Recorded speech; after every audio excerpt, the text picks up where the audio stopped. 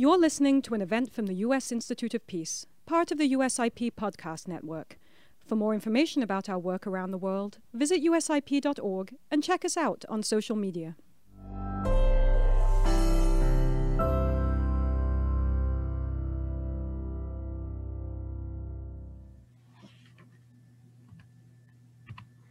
Welcome, and thank you for joining us today for a discussion of climate change and environmental degradation in South Asia's megacities.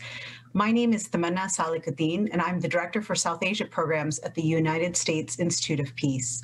USIP is a national, nonpartisan, and independent institute founded by Congress and dedicated to the proposition that a world without violent conflict is possible, practical, and essential for U.S. and global security. We're very happy that you've joined our discussion today, and we thought this is an apt or opportune moment to have this discussion after President Biden's climate summit last week, where many South Asian leaders participated. South Asia is home to a fourth of the world's population. It is one of the most densely populated regions in the world. And out of the 37 megacities, that's an urban center of more than 10 million people, 8 of them are in South Asia. And even second-tier cities in South Asia are almost reaching that mark. So, when you visit, if you go to Dhaka or Mumbai or Karachi, you can see the actual impact of environmental degradation and climate change on not only the city, but obviously on the citizens. And here at USIP, we are really interested in understanding where that intersection between conflict and environmental degradation and climate change exist, and what solutions there are for those problems. Today, we're joined by an amazing panel from across South Asia. I'm very happy to welcome them. Briefly, we have Dr. Huraira Jabin. She's an academic and development professional with over 20 years of experience on urban resilience, gender, and built environment, with a specific focus on the intersection of gender and climate change in cities. She works for the World Bank in Dhaka, Bangladesh. And next we have Dr. Aditya Bahadur from India. Dr. Bahadur is a principal researcher in the Human Settlements Group at the International Institute for Environment and Development in the UK. He has been working at the intersection of climate change and urban development for almost 15 years.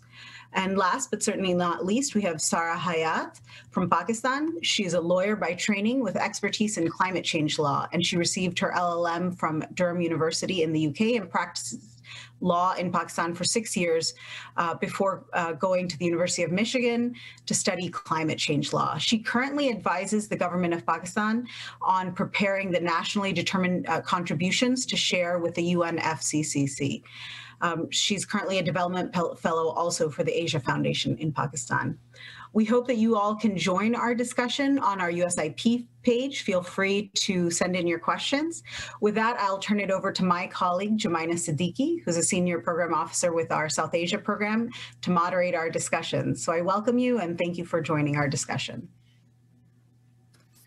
Thank you, Tamanna. I echo my thanks to you all for joining us, and Tamanna for that wonderful introduction. Just to add to that, exacerbating these demographic trends, as Tamanna mentioned, is climate change. We're seeing record heat waves, we're seeing extreme weather events, we're seeing torrential rainfall, stronger cyclones, and things are only going to get worse, which is going to lead to severe humanitarian crisis, but also impact the stability of the region. For example, migration to urban centers, which is the topic of our discussion today, will continue to grow and place additional burdens on these mega cities to provide food, shelter, jobs, and other services. This migration is not just of majority populations, but also vulnerable minority groups, which could stoke communal tensions and conflict in their new urban communities. So our 3 distinguished speakers will address this and other stresses faced by urban centers in South Asia. And we'll begin with Huraira. Over to you, Huraira. Thank you, Jumaina, for the introduction and giving me the opportunity to talk in this panel. So today is an interesting day for me. I think after 26 years, Dhaka city finally experienced 40 degrees of temperature. So you can say, I was looking at the news and I was thinking what a day to start talking about it. But if you talk about Bangladesh, in general, we often talk about 2 different opposing scenarios. One is definitely when we think about climate change, we talk about the most vulnerable country. In fact, we are the sixth most vulnerable country in the world from exposure to natural hazards. But on the other hand, when we talk about Bangladesh, and if you read about Bangladesh in the recent time, you will see that we are having a very good socioeconomic development, which we are hoping that will place us in as a middle income country by 2020. So this both positive and negative vibe about the country always put out in confusion or sometimes put up in our challenge, but we also see many opportunities. So one of the socioeconomic development or the key strand of development in Bangladesh is fueled by the urban economy or urbanization. So the government of Bangladesh predicts that by 2045, most of the population or majority of the population will be living in different kind of urban centers. That includes these mega cities, the smaller cities, and even the smaller urban centers. We have around 327 urban centers. So our urban population growth is about 5%. That means our urban population is growing in one of the highest level. But at the same time, the interesting part is when we think about urbanization, we don't only talk about the urban population, but we also talk about the urban area expansion. So if you talk about Bangladesh to be one of the most dense country where 1,200 people live in 1 square kilometer of area, if you compare that to Dhaka city, where more than 47,000 people live in 1 square meter of area, you can only imagine how densely populated it is. But interestingly, the urban area expansion did not happen significantly in the last 10 or 20 years. It's rather staying stable, which resulted in very high density development in different cities and others. And which leads to a lot of pressure on the infrastructure and on the availability of resources. When we think about climate change, especially in urban areas in Bangladesh, we often used to portray Bangladesh as a sort of a flood risk is the highest one, or waterlogging or sea level rise will be the highest climate impact to think about. But we often do not talk about this increased heat and the impact of this heat. So as I was talking about that, today, Dhaka experienced more than 40-degree temperature. So in terms of the temperature, it might feel like, yes, it's the heat that we are talking about, which is the direct impact. But we don't usually talk about the indirect impact, like the health risk or low productivity.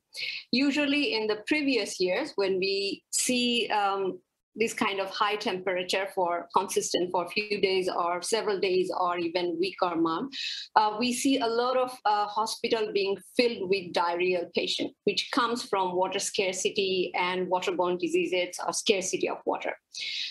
We see a lot of low income, low skill employment, livelihood opportunities being impacted by the health risk and the low productivity from high heat. And also what it means that not only people are exposed to the direct heat, but the indirect impact affect the households, their health expenditure, their food expenditure, their income. And also another issue that are very important for Bangladesh, especially in urban areas, is this extreme or erratic rainfall. So I remember a day in 2009 when almost entire year's rainfall happened in only 6 hours. So no way our infrastructure, especially the drainage system, can be ready for this kind of erratic rainfall incidences. So these happens, which are creating challenges for the urban areas. And those are, you can say, mostly infrastructure design and development. And also, we have very limited land for development. So since we are not expanding our urban areas, the existing infrastructure remain heavily under pressure to support this increased urban population, and access to this infrastructure become also challenging. But what it means that it's related to a lot of the built environment issue. So when we talk about urban area, we talk about a lot of built up area, which in turn also contribute to the increasing heat, creating heat island in the urban areas, but also due to the high density development, our soakable surface are becoming very fewer, and we don't have enough space for the aquifer to be refilled. So if we think about how the climate change can create some kind of conflict, I think most of the academic research so far talks about this access to resources as a sort of a main contributor to possible conflict. So in that way, water scarcity, especially in urban areas, can be one of those key issues to think about if we think about climate change as a conflict issue. So it will be more important to think about the infrastructure, whether they're adequate or not, and their capacity, and also the land availability to develop this kind of infrastructure to address the water scarcity issue. And also the energy supply related to water scarcity can be one of the issues. The other issue that often academics talks about related to climate change and conflict is the economic stability and urbanization. So when we think about it, definitely the recent political stability has given us that economic boost up that we are working on it. So, but again, there's a limit to how much the government, the public sector can do, how much their institutional capacity can be. So in future, even though we don't talk about it, we have to think about how the policy domain, the institutional challenges are there for the public sector to support this urbanization. But I see a lot of effort from the Bangladesh government to think about climate change and urbanization as an issue. So if you read about Bangladesh, there is a new plan. It's called the Bangladesh Delta Plan, which was prepared keeping the climate change in mind. And of the 6 categories that the Delta Plan tried to focus on, one of them is the urban areas, considering the future urbanization and conflict. And in the urban areas intervention, the government is suggesting or trying to work more towards increasing drainage capacity, ensuring water security and water use efficiency, and protecting the wetland and rivers to support the urban areas, and also trying to develop urban infrastructure and governance. And also Bangladesh government is now working on the nationally determined contribution, the NDC, like all other countries. The interesting part is the government is not only talking about mitigation or adaptation, the government is trying to work on the both sector, keeping the water sector in mind as well. For example, in the transport sector or in the energy sector, government is trying to reduce greenhouse gas emission and trying to cut its emission level as well. But also in the adaptation plan, Bangladesh is developing this national adaptation plan where urban area will be getting focused. But there is a quite hopeful situation from the government in a way that Bangladesh government, from their own support system, they try to invest about 2.5% of the GDP in climate change adaptation. And most of this adaptation program or measures are very locally driven, based on the local expertise, trying to bring into the community, into the development. Maybe most of them are now working in the rural areas, but there is a sort of a proposal or an enhance to think about in the urban population as well. So I think one of the key reasons that you started talking about climate change in a new perspective is I think the COVID situation has created or asking us the question whether the way we are thinking about urbanization, climate change, is that can that be continued or not? So there are a couple of studies which has been done in urban livelihood in the recent time in Dhaka. So I will take some from those studies just to sort of say how how the pandemic has sort of made us start thinking differently or trying to think differently. So if we think about migration, in Bangladesh, the urbanization or the urban population growth is definitely fueled by migrants. So we don't know how much of them are environment migrant, how many of them are economic migrant, because it's become difficult to segregate economic migrant from the environment migrant, because the environment migration happens due to loss of livelihood in the coastal areas or in the very vulnerable areas. So definitely we were looking into migration as an in-migration due to economic and environment reasons as well. But what this pandemic has showed us that there is out-migration now because of the pandemic. So whether it's a long-term thing or a short-term thing that we need to think in future, it's just people have started studying about it. But what it brought out into discussion is this, when we are thinking about out-migration, this is very much fueled by this typical urban issue that urban living or urban vulnerability is very much dependent on the non-food expenditure or living costs to stay in urban areas. So what the pandemic has showed us, the non-food expenditure for the urban population, especially the migrants who move to the city or live in a very vulnerable area or in vulnerable economic state, they are the one who can be very highly hit by this non-food expenditure, and which can, this non-food expenditure increase for any kind of disaster can increase or deepen the poverty, or it can even make the economy fragile, which we are trying to build very strongly. But in all of this discussion, what I want to bring into attention is another issue that when we talk about climate change, we think about communities in general. We don't disaggregate data to think about how men and women act differently within the same climate change vulnerable scenario, and especially thinking about migration and others. So what I want to bring into discussion is this, that we talk about more people living in urban areas in the coming decades, or still people are living in there. But we don't talk about is there will be, in the coming decades, more women will be living in the urban areas. And there will be more female-headed households. And most of these female-headed households may be living in informal settlement, in a very vulnerable condition, if we do not think about them now on.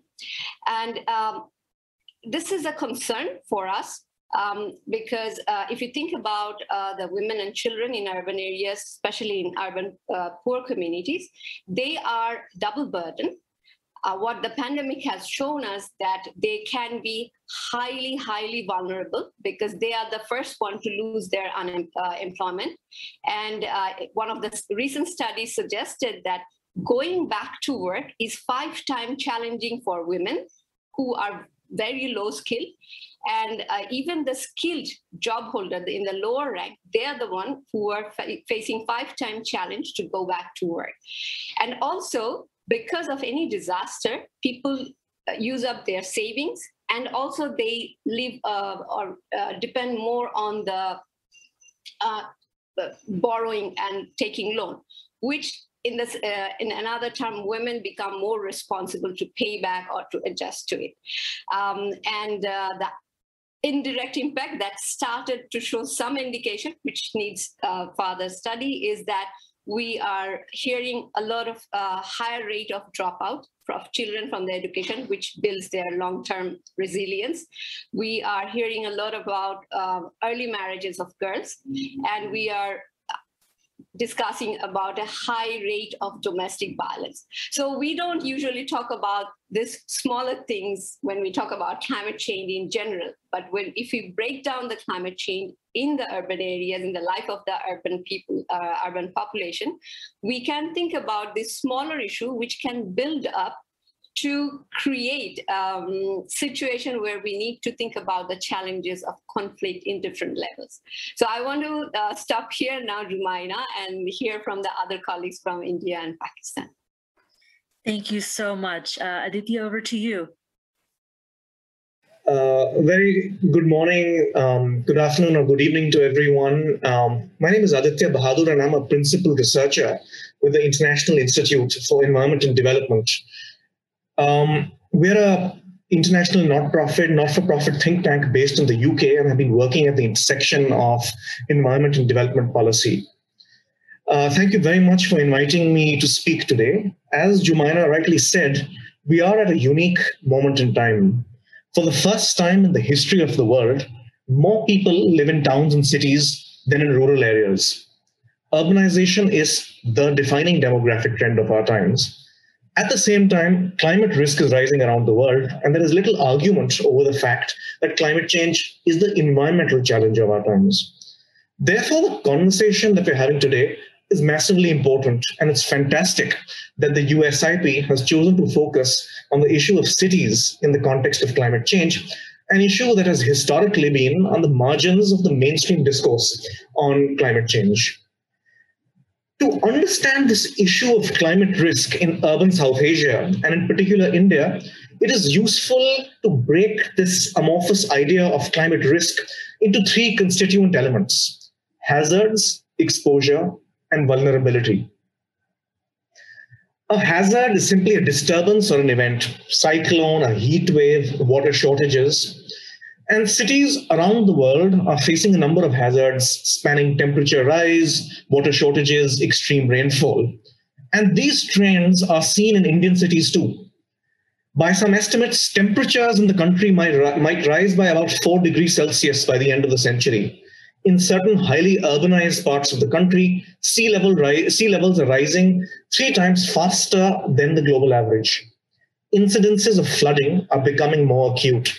For instance, the number of floods in India rose to 90 in the 10-year period between 2006 to 2015, up from 67 in the 10 years between 1996 and 2005. Exposure is the second component of risk and pertains to the assets and people that are affected by these hazards. Due to historic settlement patterns determined by trade and commerce, a disproportionate number of urban centers are located along the coast or along rivers, and therefore are in locations that are highly exposed to the impacts of a changing climate. Let's look at the fact that 65% of the world's population lives in coastal zones, and this proportion is likely to increase by about 74% in the next 5 years or so. Moreover, 2/3 of all cities, over 5 million people, are located in highly exposed, low-elevation coastal zones. And this is seen in India too, where about 14 million urban Indians live in areas where the elevation is 5 meters below mean sea level. And therefore, these areas are highly exposed to flooding, coastal inundation, etc. The third pillar of risk is vulnerability. And this connotes the innate sensitivity of urban communities and households to hazards and their ability to adapt. Vulnerability is a function of tangible and intangible assets, a tangible asset being money, and intangible asset being relationships and social capital. And by and large, socioeconomic status is a good indicator of vulnerability. Across the world, there is a high amount of vulnerability in cities. And this is evident from the fact that over 1 billion urban residents around the world live in slums, in informal settlements, and almost 750 million earn less than $2 a day. And this global trend is borne out in India too, where 1 in every 5 urban Indians lives in poverty, and almost the same number lives in slums. So this is all to say that climate risk in urban India is immense. Now, some of my recent research has talked about how this risk is shifting. And there are at least 4 ways in which we can see the shifts in these risks. I'll go through these 4 very quickly. First, outlier events are on the rise. An IPCC special report a few years ago talked about how a number of hydrometeorological events across the world are on the rise. For instance, there's been a 300% rise in incidences of extreme rainfall in India over the last 50 years. And I live in Delhi, which is a large metropolis in the country, and I know how much havoc these events can wreak. Some of you would remember that an extreme precipitation event or extreme rainfall event in July 2005 brought our financial capital, Mumbai, to a standstill. Almost 950 millimeters of rain fell in one day in many parts of the city, leading to the closure of train stations, roads, and airports. This disaster resulted in the deaths of almost 700 people, and almost 300,000 required urgent medical attention. We are now living in the time of COVID-19. And let's not forget that this too is an extreme outlier event. Statistically, there's around a 1% chance of a pandemic like COVID-19 happening in any given year. But there is emerging analysis to say that due to the densification of global social and economic networks, such pandemics are going to happen more frequently. Secondly, the second shift in the pattern of risk is the scale and spread of risk is expanding. Multiple different kinds of hazards are occurring simultaneously and more frequently. Large countries like the United States, India, and Brazil are prepared for emergencies unfolding in a few different places at the same time. But with COVID-19, we've seen that every major province or state and every major city in these countries have been overwhelmed concurrently. The protracted nature of this crisis has also meant that countries are being impacted by different kinds of risks at the same time, and this is leading to risk management systems being stretched very thin. Let me give you a couple of very quick illustrations of what I mean here. Cyclone Amphan battered the cities on the southern coast of Bangladesh and the eastern coast of India last year. One of the provinces in India that was most affected was Odisha. Now, as some of you would know, Odisha has historically battled cyclones and has also made rapid gains in reducing risk from this hazard for a number of reasons, including the development of cyclone shelters that have had a major impact on saving lives. However, when Amphan struck last year, 1 in every 4 cyclone shelters in Odisha was being used as a COVID-19 isolation center, and a third of the state's government officials were on COVID-19 duty, stretching the state's risk management resources very thin and leading to a much higher disruption from the cyclone than would have ensued if this was the only exigency that the government was battling. But we saw similar things the world over. I'm sure you all remember the catastrophic ammonium nitrate explosion that rocked Beirut last year. It went viral on social media. The day after this event, Beirut recorded the single highest number of COVID-19 cases up to that point. Globally, 92 extreme events have impacted 52 million people who are also concurrently battling COVID-19.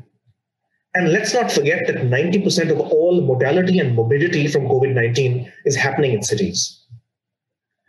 The third way in which risk is changing is that it is becoming increasingly teleconnected and transboundary. This is just a complicated way of saying that due to social and economic systems coming closer together, a disturbance in one part of the globe is leading to disasters in another. There are 2 great examples of this from a few years ago, where cyclone knocked and battered Thailand, and apart from the direct impacts in Thailand, it crippled automobile supply chains in 11 countries around the world, with downstream impacts on local economies and livelihoods, because the part of Thailand that the cyclone impacted was the car-producing hub of the country. In another event in Arizona, in one city in Arizona, there was an extreme heat event, which led to a surge in the demand for electricity. This led to a high-tension wire tripping in that one city. This then resulted in cascading grid failures all over North America and Mexico, and disrupted all kinds of vital urban systems, such as water supply and sewage management. There's already an emerging understanding of how COVID-19 has disrupted pharma and textile supply chains across the world, but the true impact of this will only become evident in the coming months. The final impact of this shifts in risks is that we are seeing existing systems are being rendered are being rendered redundant. We've all heard the usual stories of health systems crippling under COVID-19. And being from Delhi, I can tell you what's happening now in our city is also is disastrous. But more fundamental weaknesses in risk management architectures of countries and cities are only now coming to light. For instance, I recently read a really interesting commentary on how India's Disaster Management Act, that was launched with much fanfare in 2005 as a response to the tsunami, fails to adequately classify what a disaster is. And therefore, the agencies that were best equipped to respond to COVID-19 in the country were not mandated to lead the charge against this pandemic. So these are the ways in which I feel risk in cities is shifting. Now, given that we're speaking at the United States Institute of Peace, I would like to say a few words about how all this links with issues of security. I want to say also that I have not looked at the link between climate risk in cities and security directly. So these are some broad thoughts to spark some discussion in the Q&A session. I believe there are three main vectors through which this issue of climate change and security interacts. First, these issues are related through a biophysical vector. This is seen most clearly through the mounting evidence that certain changes in the climate, such as an increase in heat, contributes to spikes in public violence, domestic abuse, and crime. Let me give you 2 or 3 interesting examples of this. A study recently found that in South Africa, for every degree that the temperature goes up, there is a 1.5% increase in the number of murders. In Greece, one study found that more than 30% of the 137 homicides reported in a particular region of the country occurred in days with an average temperature of more than 25 degrees Celsius. In the UK, between April 2010 and 2018, there was 14% more violent crime at a temperature of 20 degrees Celsius than there was at a temperature of 10 degrees Celsius. Across South Asia, incidences of extreme heat are rapidly rising. And in countries like India, most cities with a population of more than 1 million have recorded rising daytime and nighttime temperatures. This portends rising fragility and insecurity. The second vector, in my view, is resource scarcity. Climate-induced scarcity in critical resources, such as food and water, will contribute to growth in violent disturbances. For instance, climate change is going to have a negative impact on water availability around the world. A study found that recorded incidents of water-related violence have more than doubled in the past 10 years compared with the previous decades.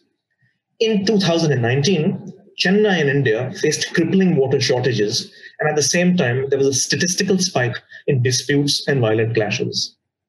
Also, climate change is set to exacerbate food insecurity.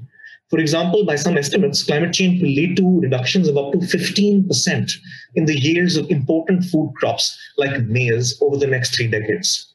Also, there is incontrovertible evidence that food price volatility and food shortages have been found to trigger incidents of conflict and socio-political unrest.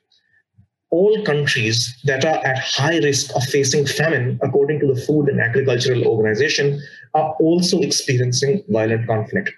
Of course, this relationship between food security, climate change, and violence is much more complex and dynamic, but there is a strong relationship here that needs to be scrutinized further.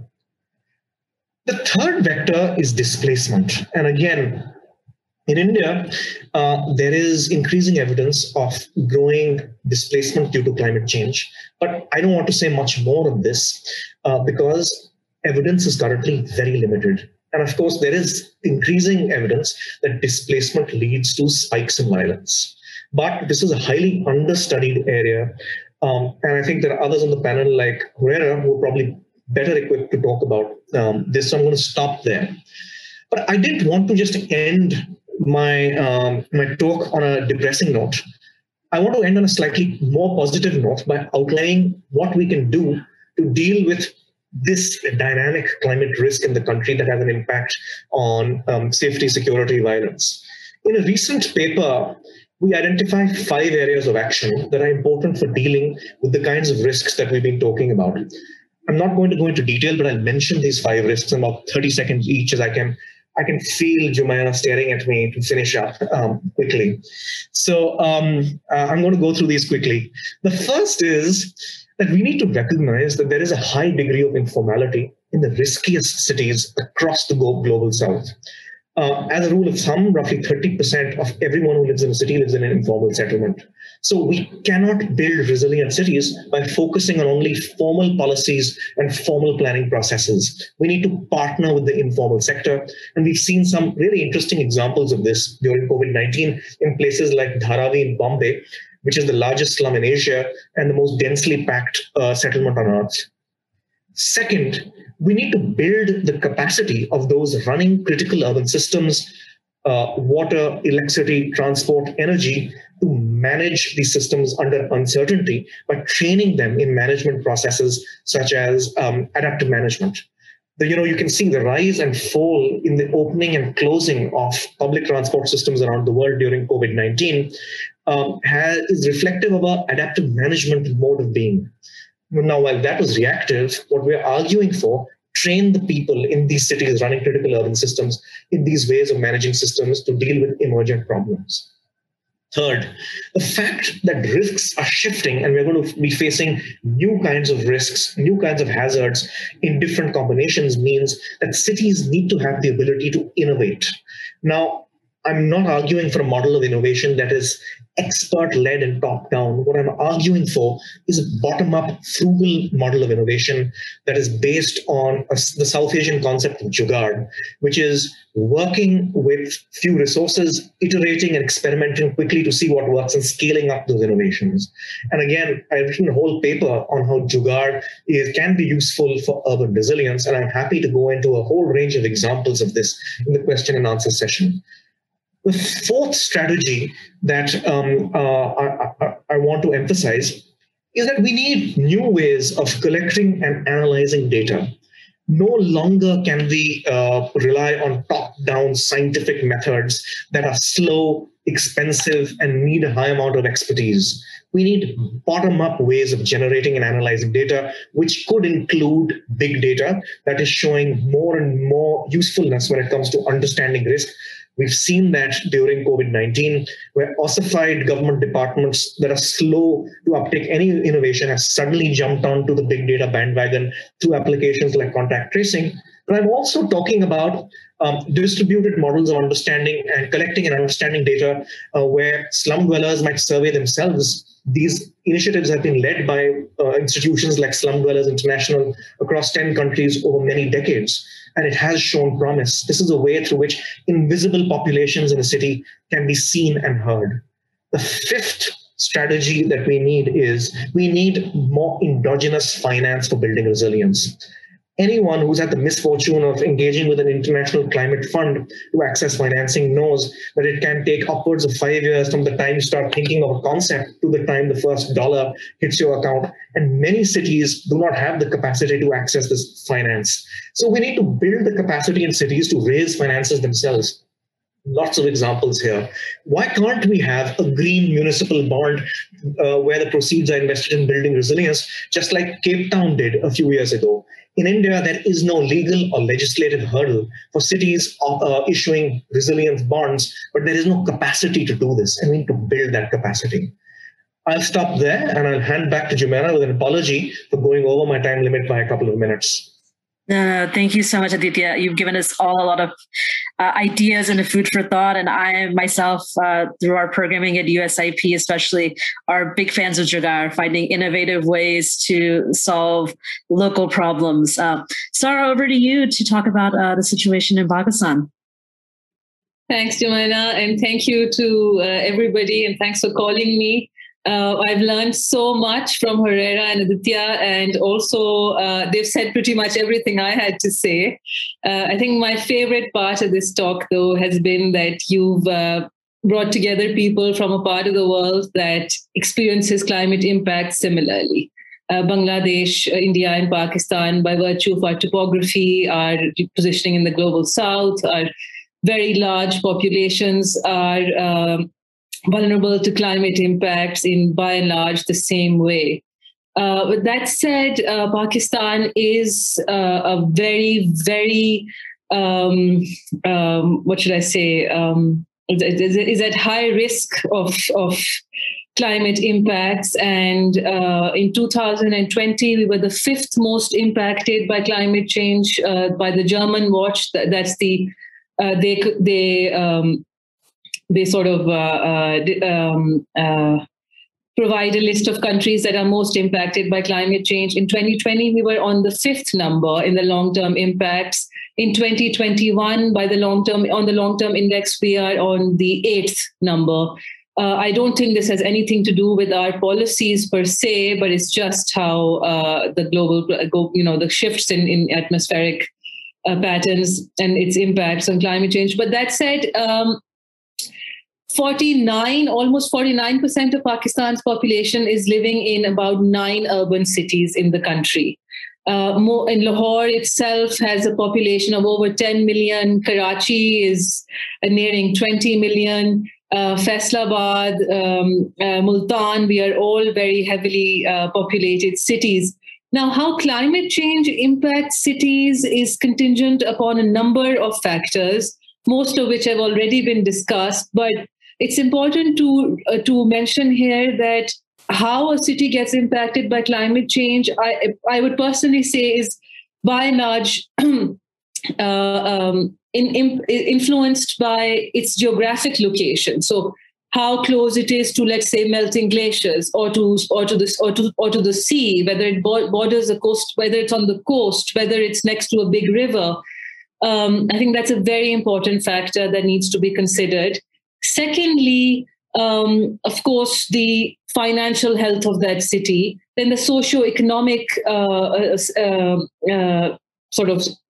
socio-economic standing of that city, then how prone it is to high temperatures or to extreme weather events, and then the adaptive capacity of stakeholders and institutions to address climate challenges in that city. I think that just can't be stressed enough. And Aditya, I think, has given a very sort of holistic picture of how things should be managed. So what I can do is I can talk, for the benefit of our viewers, I can talk a little about how climate change is actually impacting cities in Pakistan, like what we're seeing. And the first city that comes to mind really is Karachi. Karachi is very highly populated. It's in the south of the city, of the country, and is a coastal city. Almost every year, Karachi experiences erratic weather patterns. And so it experiences extremely heavy monsoons most years. Unfortunately, the city hasn't really done anything to prepare for it. And that is, I think, the golden question, which is that cities that are already experiencing climate impacts, why are they not now planning for future, more heightened climate impacts? In 2015, Karachi saw a heat wave. That heat wave lasted for about over a week, but with temperatures rising to almost 48 to 50 degrees Celsius. We lost 1,200 people. These were lives we could have saved. There was a national emergency declared in hospitals in Karachi, but it's not as if the weather department didn't know that this heat wave was coming. They knew it was going to come, but they just didn't prepare in advance. And, these are not impossible tasks. If you know that Karachi is going to experience a heat wave, then, there should be an early warning system. People should know about it. Your government should stock up on things, very simple things like rehydration salts. Like, there should be access to cold water that should be available. People should be told to stay indoors. Hospitals should be, told to stock up. Little things that you can do in advance. For example, now Karachi is experiencing extremely hot weather these days also. And this time the meteorological department has said that Karachi should prepare for a heat wave, but we haven't seen any evidence of how Karachi is preparing for that heat wave. People are just complaining about it being very hot, but nothing's really been done about it. Then in 2020, right in the heart of the pandemic, we saw Karachi flood. not just Karachi, Sindh, which is our southern province, Pakistan's southern province, just come to a complete standstill because it rained consecutively for 5 days. During this time, our infrastructure couldn't support this kind of rain. Roads got blocked. A couple of bridges collapsed. There was no electricity for 48 hours in Karachi. There was no internet, no cellular services. There was no way to get to hospitals. Roads were flooded. Our sewage systems collapsed. The dirty sewage water ended up penetrating water tanks in houses. Diarrheal infections rose. And these are all climate impacts these are all very tangible climate impacts. But because these have happened in Karachi, the next question should be, and the issue and the area of concern should be, how is Karachi going to adapt to them? And that is where I feel what Aditya said is very important, and also where if there is any disparity between local governments and provincial governments and federal governments, that should be set aside, and the well-being of the citizens should be prioritized. I feel, unfortunately, that with Pakistan, post our constitutional 18th constitutional amendment, the environment has been delegated to the provinces, whereas climate change remains a federal subject. So what happens is there remains a continuous tussle between the provinces and the federal government on who's going to be responsible for what's happening. And that's something that countries should bypass altogether. They should just be aiming to start developing infrastructure that can deal with climate impacts. Then we've seen, again, monsoons have become a big issue in Lahore also. But what the government has done here very smartly is that they've made large underground water collecting reservoirs. So they're sort of like sewage tanks, which are spanning across like a couple of 100 meters. And they really helped Lahore in 2020 when the monsoons came. Something like this should be emulated across the bigger cities of Pakistan. And I think the government is planning to do it. Then in Multan, our city of saints and shrines, and also our city of famous mangoes, climate change has caused mango growth to get hampered. And so a lot of people have lost their livelihood because of it.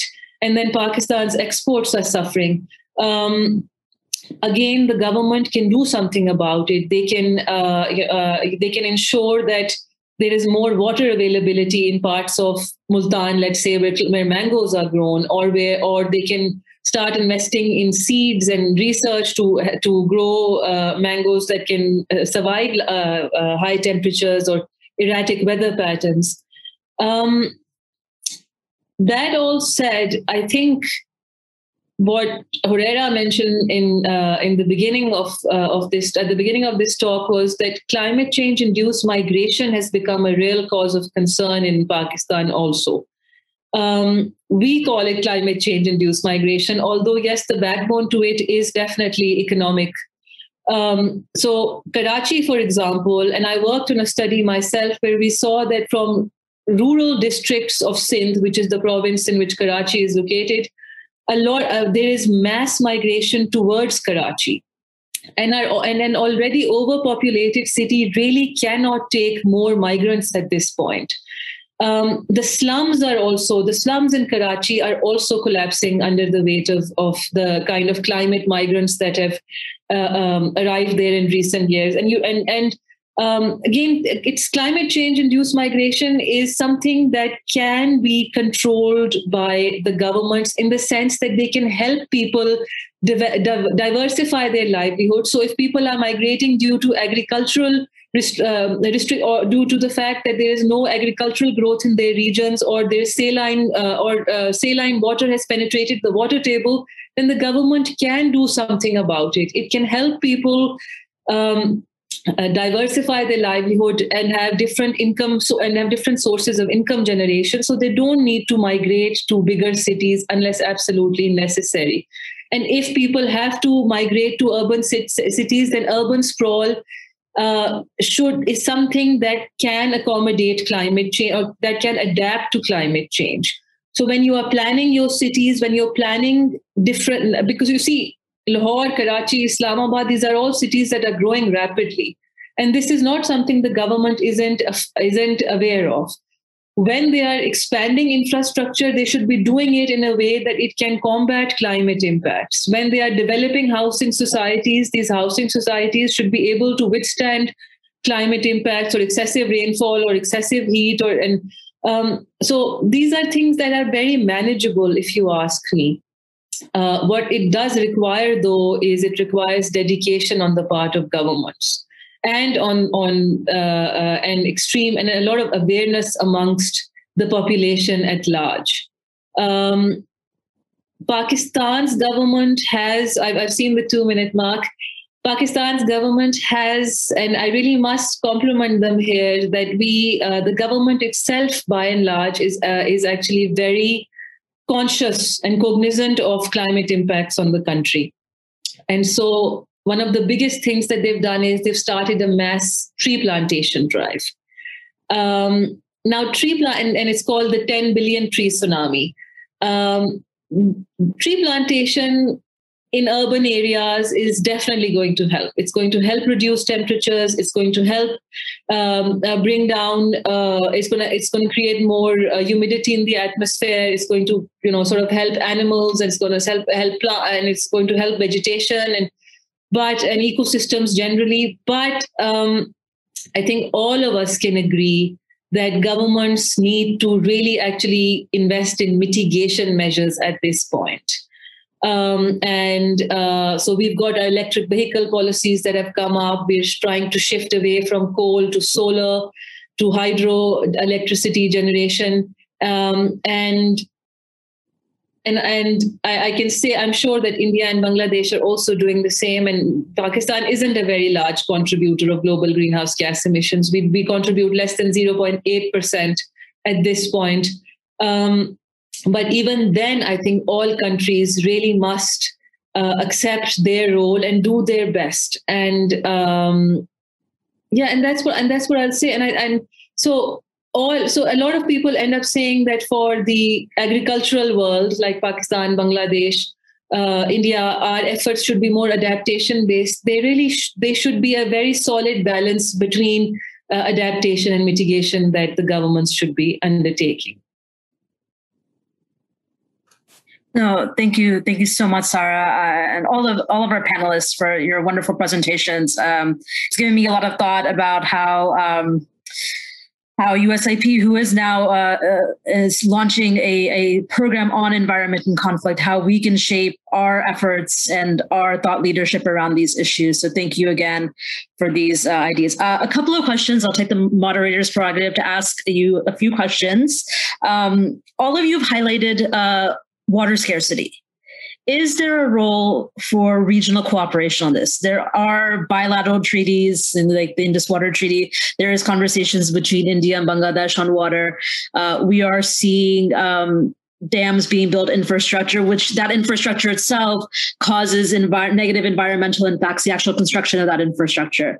But do you think that there is room for, for more cooperation, especially, given the Leaders Summit on climate change last week, that all three countries were represented. All three countries agreed to do more and have high hopes for the climate financing. And Bangladesh, the Prime Minister of Bangladesh said that, there should be a 50-50 split on the $100 billion a year to look at adaptation and mitigation.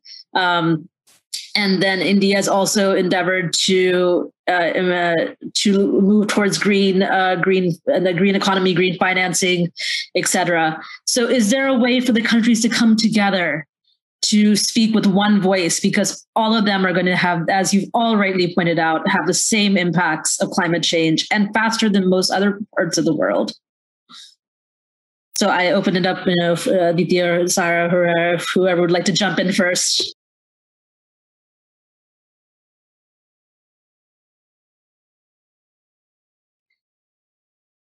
Well, I can start saying that we are in the downstream. So whatever happens in the upstream are impacting us definitely. Yes, I do feel there are a lot of is actually the focus should be on having a regional cooperation and regional strategy, because whatever we are experiencing in Bangladesh is definitely related to what is happening in the upstream in the India. And we were, the other day we were discussing the same water issue is very much, has a very different face of risk in Nepal, where we have a different opposite face in Bangladesh. So I think water scarcity is something where this cross-border, across this region, some kind of cooperation, some kind of strategy working together will be essential. And I think our Prime Minister, Honorable Prime Minister, was focusing when she was emphasizing on having like a collaboration or collateral work area. This is what probably one of the things that we should be talking about, that it's not only an issue that is ours. If we say that we are not the polluter, we are not the contributor, but we are in the receiving end, in the same way, it's not only us, we can do something if we are thinking about adaptation or even mitigation. I think definitely for water scarcity, because how we are connected, that should be our key concern to think about. I will let others to comment on it. If I can jump in very quickly, I think Hurera is certainly much more optimistic about this than I am. I helped run a big UK government-funded adaptation project across Afghanistan, Pakistan, India, Nepal, and Bangladesh. And one of the things that was specifically in my list of responsibilities was trying to engender some kind of regional cooperation. And we found it extremely difficult. I think it's possible for India and Nepal to do stuff together. And there are interesting experiments happening on cross-border flood management. I think to a certain extent, I'm going to hazard a guess and say that it's possible for India and Bangladesh to cooperate in some limited capacity. I think it's virtually impossible to expect regional cooperation between India and Pakistan, given the complexity of our relationship, much as I would like that, and much as it makes sense because we share the same river basin, one of the major river basins. I don't know if Sarah is more optimistic than I am. I also think it's pretty difficult for Bangladesh and Pakistan to cooperate with each other on this issue, given, again, the complexities in their relationship. However, I think I'm talking about a track one relationship, right? I think a track two, track three relationship is certainly possible and could create a lot of impact. I think there is room for exchange of climate scientists from these countries to share experiences and knowledge and ways of working. There's a case for joined up approach to the media, raising issues of climate change in these. And in fact, we did that. We brought people in civil society together in a third country from India, Pakistan, Bangladesh, and all these places to talk about climate change issues. And I think that led to a spike in coverage in those sorts of issues. So I think a track two, track three cooperation is possible, but I wish the best of luck to anyone who attempts a track one engagement on climate issues. Sarah, I don't know if you agree with me. I was actually trying to avoid commenting on it. So, yeah, I think I agree with you. I wish I didn't, but I can say for Pakistan that our Prime Minister is very keen to bring climate change to the forefront and to sort of engage in discourse on it. And I don't just say it as a Pakistani. I say it because this is one of his good. What should I say? One of the good things he's doing. And so I do feel like if all three governments were willing to sit across the table and discuss this, and I'm not talking about the water issues in the region, but no, I'm just talking about climate change generally. And something could be done. What should be stressed on is that I think civil society members in all three countries are very keen to engage with each other and to discuss it and to raise awareness and to work in collaboration with each other.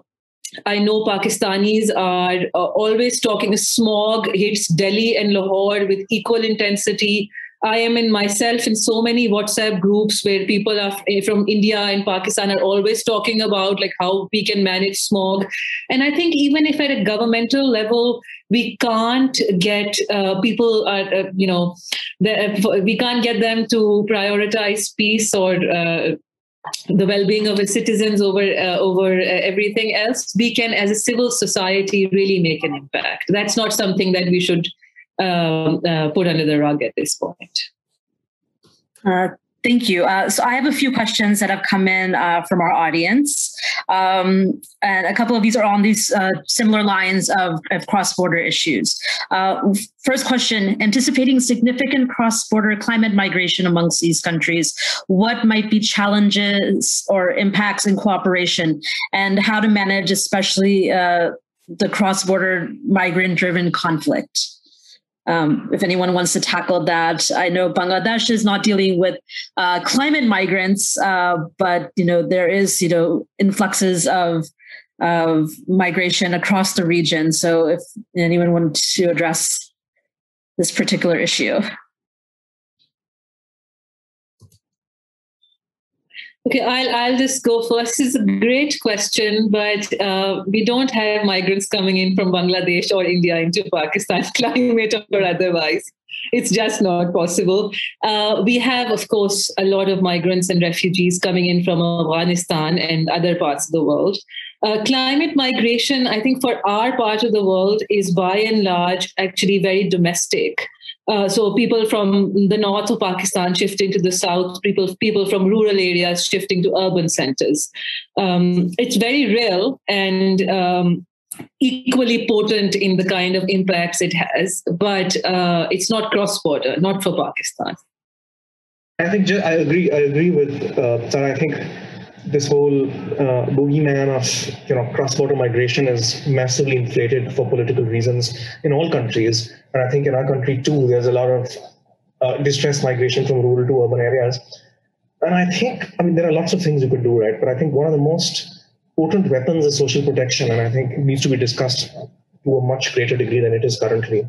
Making sure that social protection mechanisms like India's Mahatma Gandhi National Rural Employment Guarantee Scheme or Pakistan's Benazir Income Support Program targets vulnerability better, or people who are exposed to climate change better, can help manage this migration to a greater extent.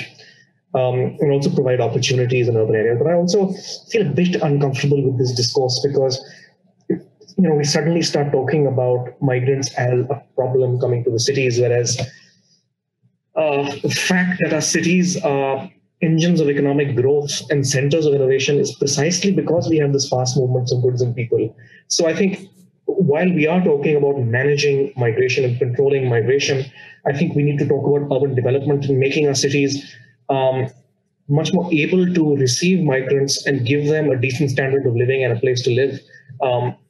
While we also talk about migration as a problem. And there are good models of how to make sure that receiving areas are able to accommodate migrants in a civilized fashion from around the world that need to be replicated and scaled up.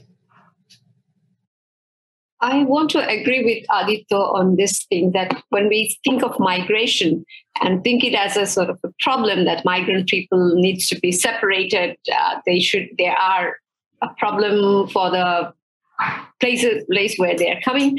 Rather look at this issue as a more of how to deal with this, like start preparing. What I think, I'm not very involved with the Rohingya migration in Bangladesh, but as a sort of an outsider, what my understanding is, what it exposed is how prepared we are to receive migrants and how that can impact on the infrastructure that we are developing or we have, especially if we take the case of there will be a large amount of people who will be eventually migrating to the city for livelihood, for any other reasons.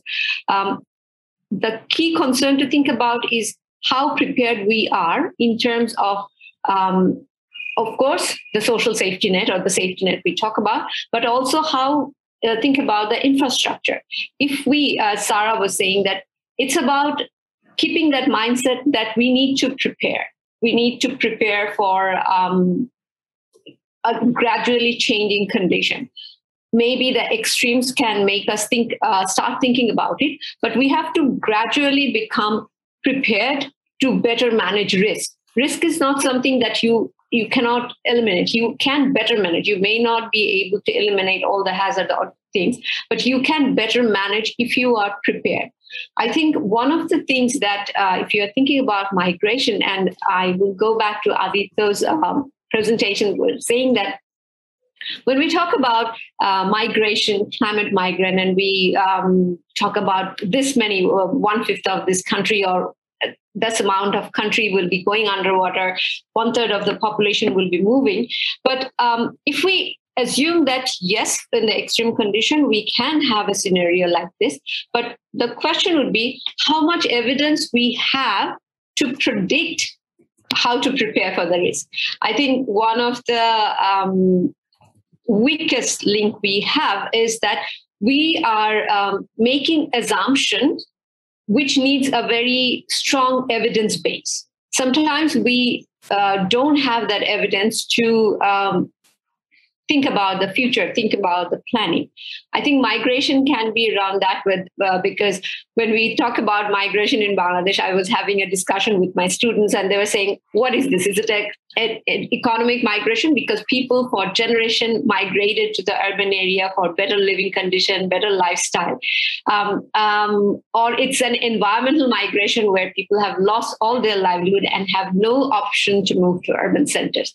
Still, if you ask me how many people migrate in Dhaka city, there's one assumption that 400 to 500,000, but there's no evidence. We cannot say how many people will be thinking about migrating to different areas, and thinking about across the border is something that I think we need a lot of understanding, discussion of the dynamics, why people will need to migrate or should be migrating.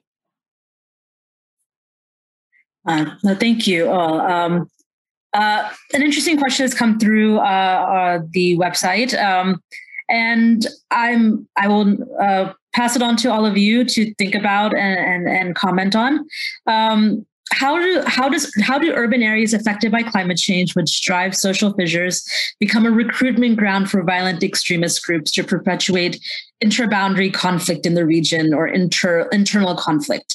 I think this is a interesting question. I'm not sure how to, if there's evidence out there, but you're the experts, so I turn to you, our panel, to comment. If you see that there's potential links, or if this is an understudied issue worth looking at, where are those conflict drivers? Are violent extremist groups the ones that's going to manipulate the situation, or are there other drivers of conflict that you think might be linchpins? Aditya, to you. I see you're unmuted. I think, Jumana, you need to pick on us so one of us wakes up and answers your question quickly. Yes, instead of the silence. So I think, I'm yet to see convincing evidence of this, but I think there are three, as I said in my talk, I think I see three direct ways in which this is linked. One is through the link between changes in climate variables, like an increase in heat leading to greater violence, resource scarcity, which I think really is the story that is going to lead, that needs more attention, how shortages in water and food scarcity in urban areas is going to lead to more unrest. And I think third is this whole issue about displacement that could contribute to violence. Now, I think that's when it comes to urban areas. In non-urban areas, perhaps there is a link, right? Of course, we know that there's a link between increasing resource scarcity and armed groups capitalizing on scarce resources, and that leading to tensions like it has in different parts of the world. Or natural resources and ecosystem services being strained in areas that already have armed conflict. For instance, maybe in India, areas with Maoist militia.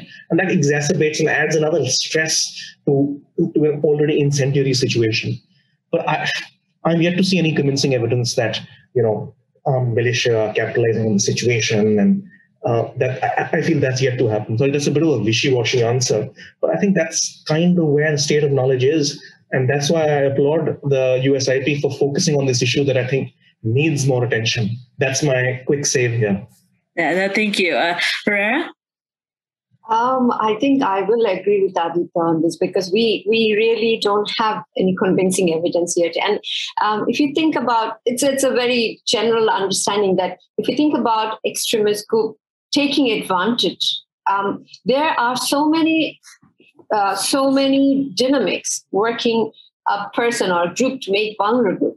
Climate change can be one of them, but I don't think we can firmly say now that it will be one of those main contributor of this thing. Because if you think about extremism, it breeds in the ground where there are scarcity, there are difficulties, understanding between the people and the government's governance and accountability, everything. So it's not something that climate change can be sort of pinpointed as a sort of this is the thing that can extreme, because extremism can happen for many different reasons. If that is about lack of access to resources, about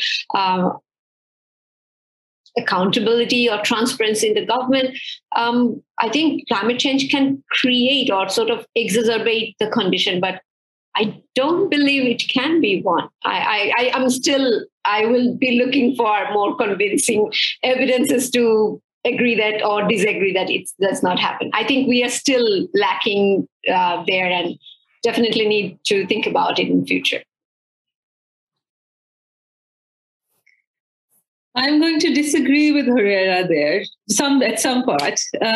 So there are some studies that have been conducted that suggest that the Syrian civil war, started because of droughts in the outer regions of the country that caused mass migration and then civil strife again. But I think again the backbone of that is resource availability or resource scarcity. So maybe perhaps it would be wiser to say that it is resource availability or scarcity that is actually going to trigger extremism, and then which is exacerbated by climate change and rising temperatures and global warming.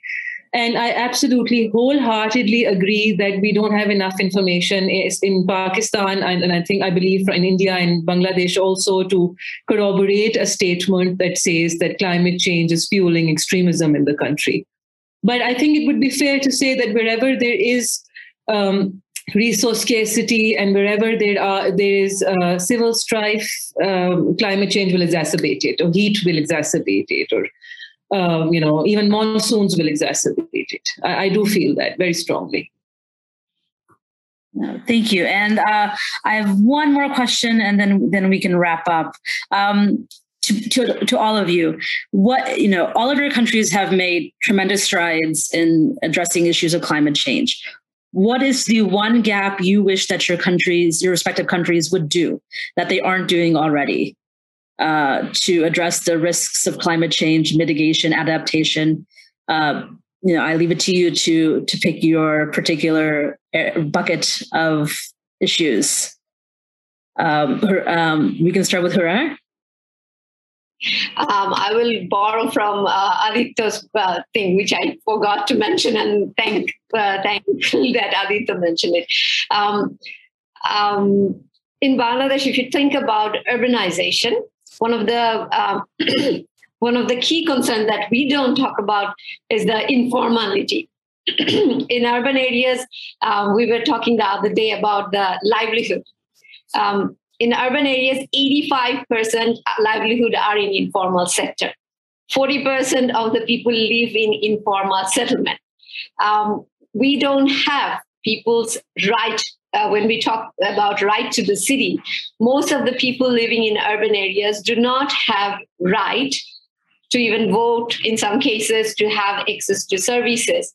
So if you ask me to think about climate change, and the government needs to think about is how to address the informality in urban areas. Because I think if we have this attitude to think that the people who are living in informal settlement do not belong to the city, yet they are contributing to the city's GDP, that's where we will miss them and we will leave them vulnerable. And eventually that will caught up into the system. If we are thinking about scarcity of resource as a sort of a main contributor or a sort of a risk factor of climate change, I think where we are still lacking is addressing the informality in urban areas. We are talking about rural poor, but we hardly talk about urban poor in terms of the climate change adaptation policies. I think that's one where I think I really want the government to think about. Thank you. Sarah, Aditya?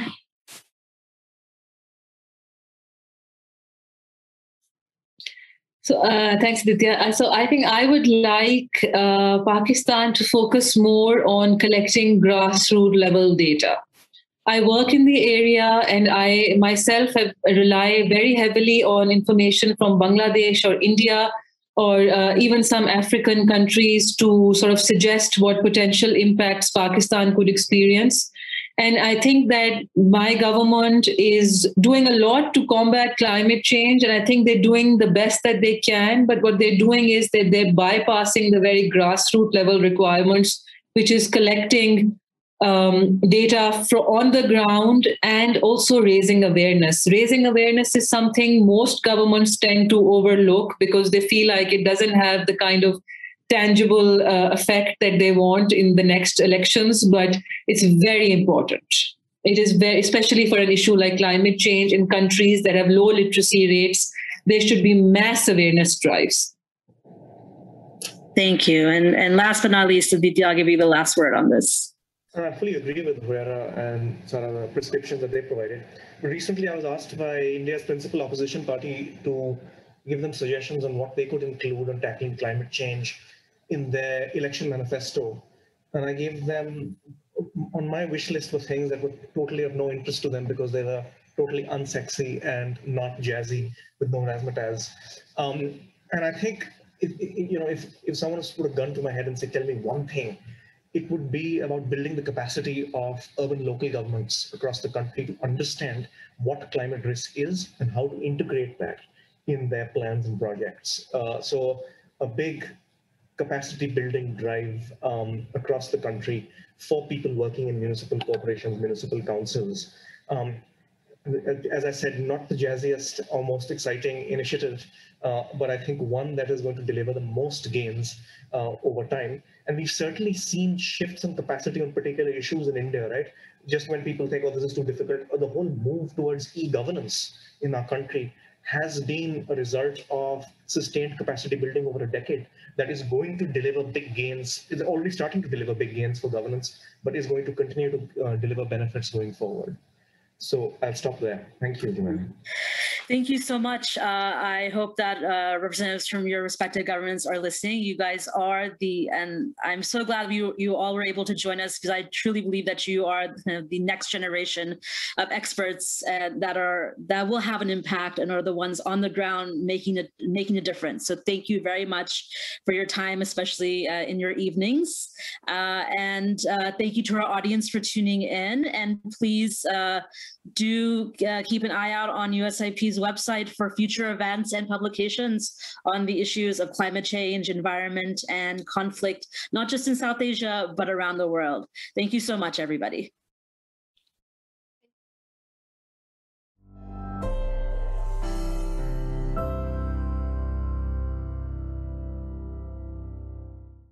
Thank you for listening to this event. If you'd like to listen to more events or explore our other podcasts, visit usip.org/podcasts.